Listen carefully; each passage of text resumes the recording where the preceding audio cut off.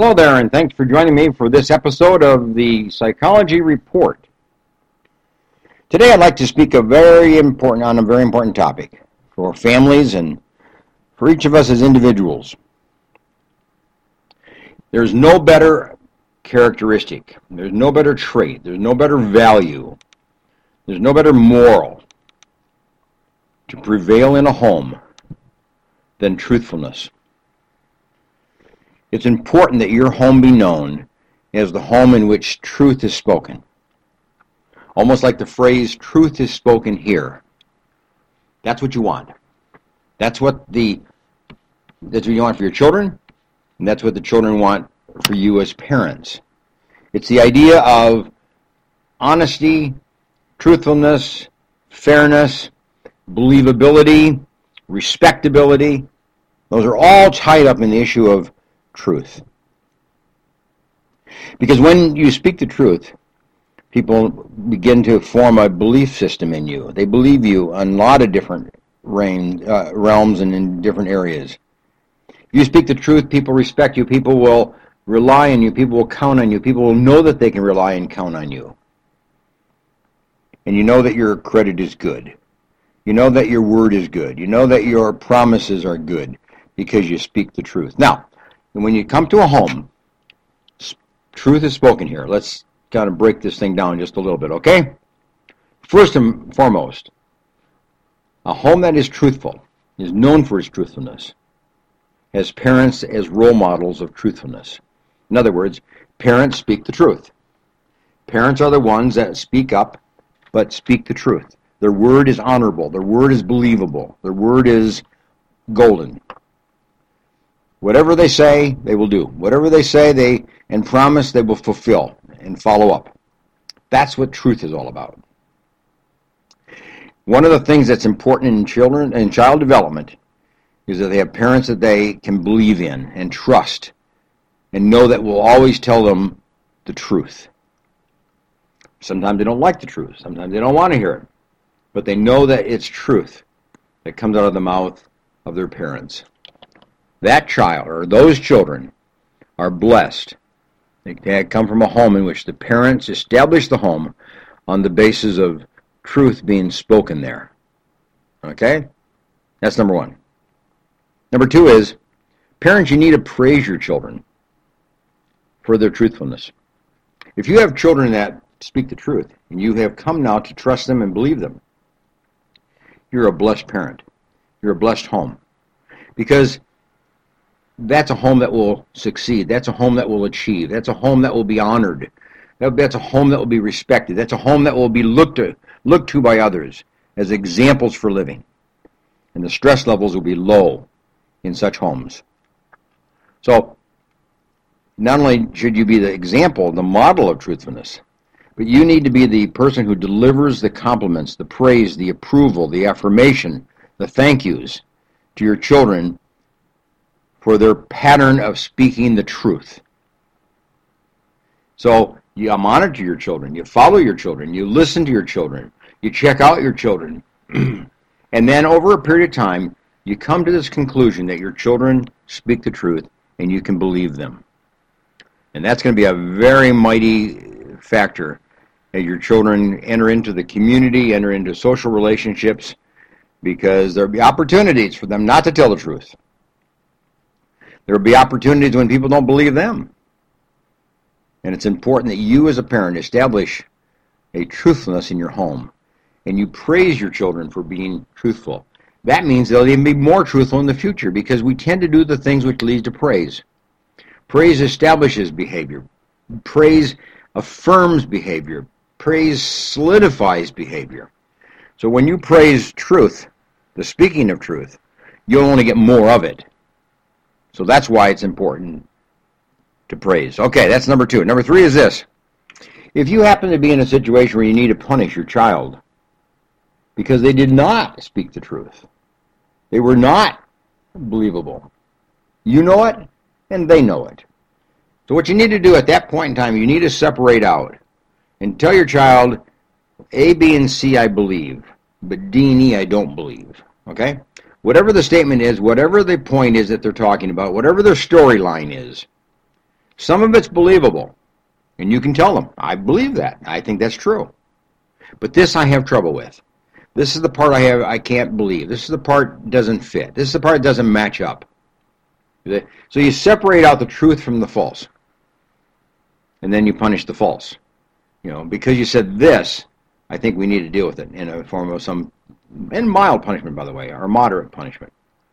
But you don't want to punish the whole thing, or the whole statement, or the whole story, or the whole event, or the whole episode that the child was involved in, because a lot of it was very truthful.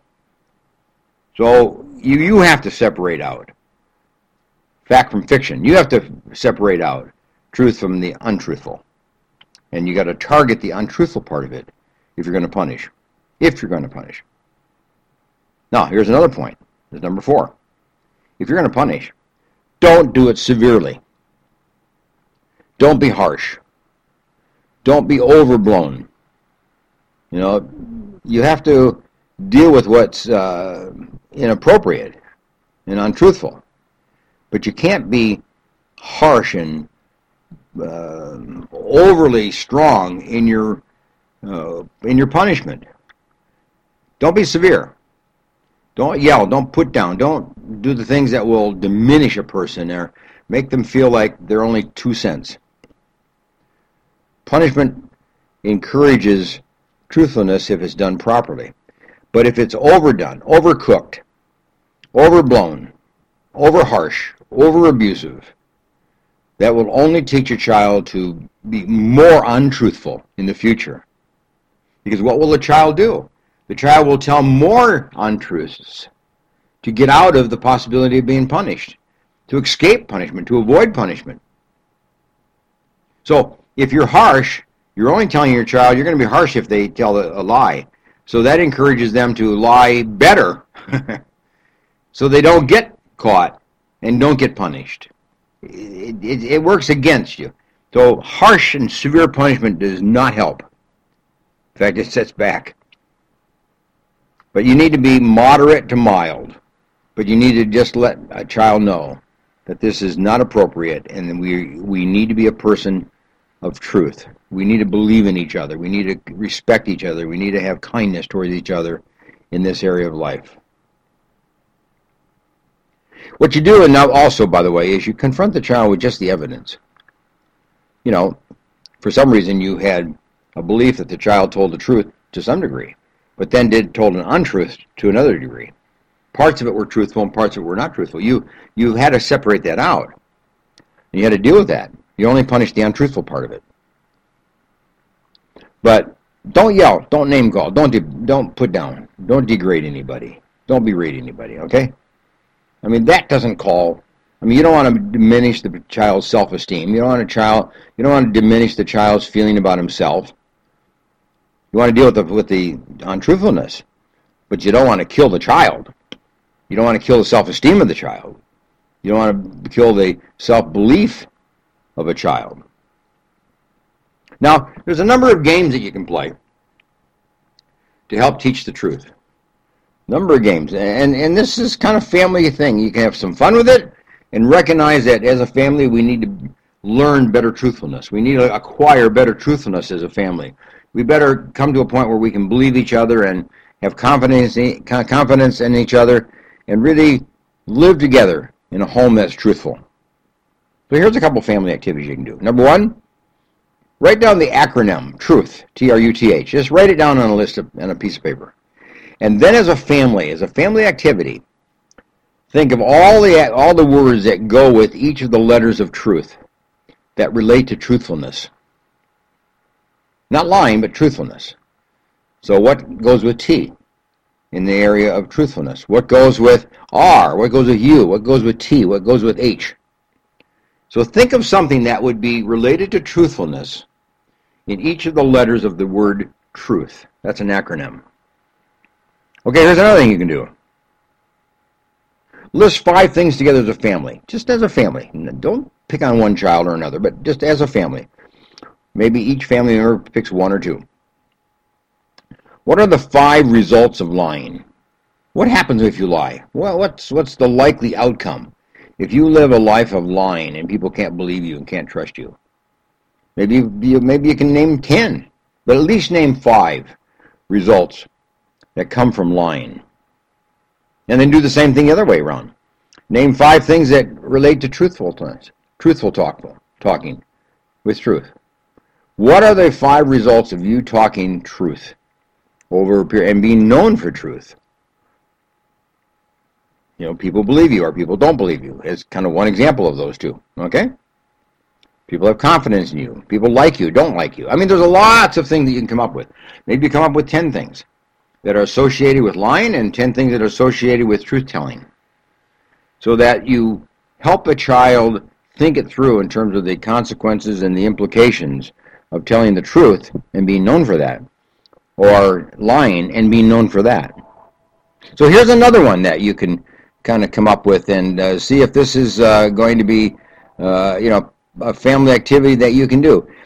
Play the game Catch Me Telling the Truth. In other words, have an opportunity to just listen to the family talk over the course of a day or the course of a week, and with the idea of always saying, are you telling the truth or not? Did I catch you telling the truth? Do I know if you're telling the truth? And just listen to the family and always focus on truth-telling, truth-telling, truth-telling. That's what you focus on, so that there is always this sense of being able to tell the truth and being able to know that you're being truthful. So catch your family members being good. Catch your family members being truthful. And throughout the day, just kind of listen and say, ha, I caught you being truthful. Aha, I caught you being truthful. Kind of build that kind of game, within your family.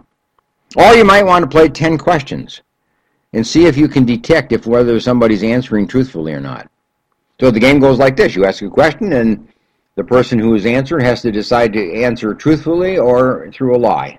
And then you have to decide whether the person was telling the truth or a lie, and then you tell them why you think you thought they were telling the truth, or why you think you thought they were lying. What were the indicators? What were the cues that you use? So you sharpen the awareness of the family in terms of telling the truth or not telling the truth. You see? Being able to really know how this family functions. And you can do these kind of games and just heighten the awareness of truthfulness, heighten the awareness of distruth, on non-truth, lying, if you will, because that's what we don't want. But you got to keep the long term in view. Last point. Got to keep the long term in view. If your child is a child that practices lying or is known for that, is having trouble discerning lying from truth, maybe they can't make that decision. It's a long haul issue. You're going to have to work with this over months, maybe a year or more. But you're going to have to just stay on it and stay like a target behavior to turn that behavior around. But it's not going to happen just in a matter of days or weeks or a month. When children do not tell the truth, it will be a long period of time of you working on that as a family to turn that thing around so that the child is now known for truthfulness. It's a hard behavior to change. It's like an addiction. And I think there is an addiction to lying because there's an excitement with it. You see, there's always an excitement with addiction. And then there's the relief that you made it, you got by with it, you see. And that relief is like a reward for lying. So lying is an addiction. It falls within the addiction categories. Same with alcoholism and drug addiction, etc. So you can have lying addiction. So we don't want that. But you got to remember, this is not something that's going to go away quickly. This is a long-term proposition. You have to stay with it. And these are some of the ways that you can help, that your home becomes a home where truth is spoken. Okay, hey, good to be with you today, and I'm glad this worked out. I certainly recommend your support for Boys and Girls Club of America. Look them up on the website. If there's a Boys and Girls Club in your community, help them out, support them. Go by and visit, get acquainted. Or send them a few bucks to help their program. They have all kinds of programs to help children, often who don't have a father or don't have a mother or who are living with a grandparent or are in some kind of stressful kind of circumstance. And the Boys and Girls Club is a place to go after school. It's a place to go to on the weekends. They can match a child up with an adult and have kind of like a big brother program, for a child, or a substitute parent, for a child. So Boys and Girls Club of America have all kinds of programs for kids, especially kids in distress. If your community has one, support it. If your community does not have a Boys and Girls Club, look it on the website and just send the organization a few bucks. They can use it where it's needed because it's a nonprofit organization and it works on the contribution. It thrives on the contribution of people who believe in it. So I recommend Boys and Girls Club of America. Now, finally, go to my website, booksbyhedberg.com. And in that book, or in that website, I have a book, Dr. Teach Me to Parent. And in that book, I talk about ways in which you can help a child learn to speak the truth. And hopefully you will speak the truth as a parent and lead the way. Speak the truth in love. And you'll go far, far in the life of a child. Okay, nice to be with you. Bye for now.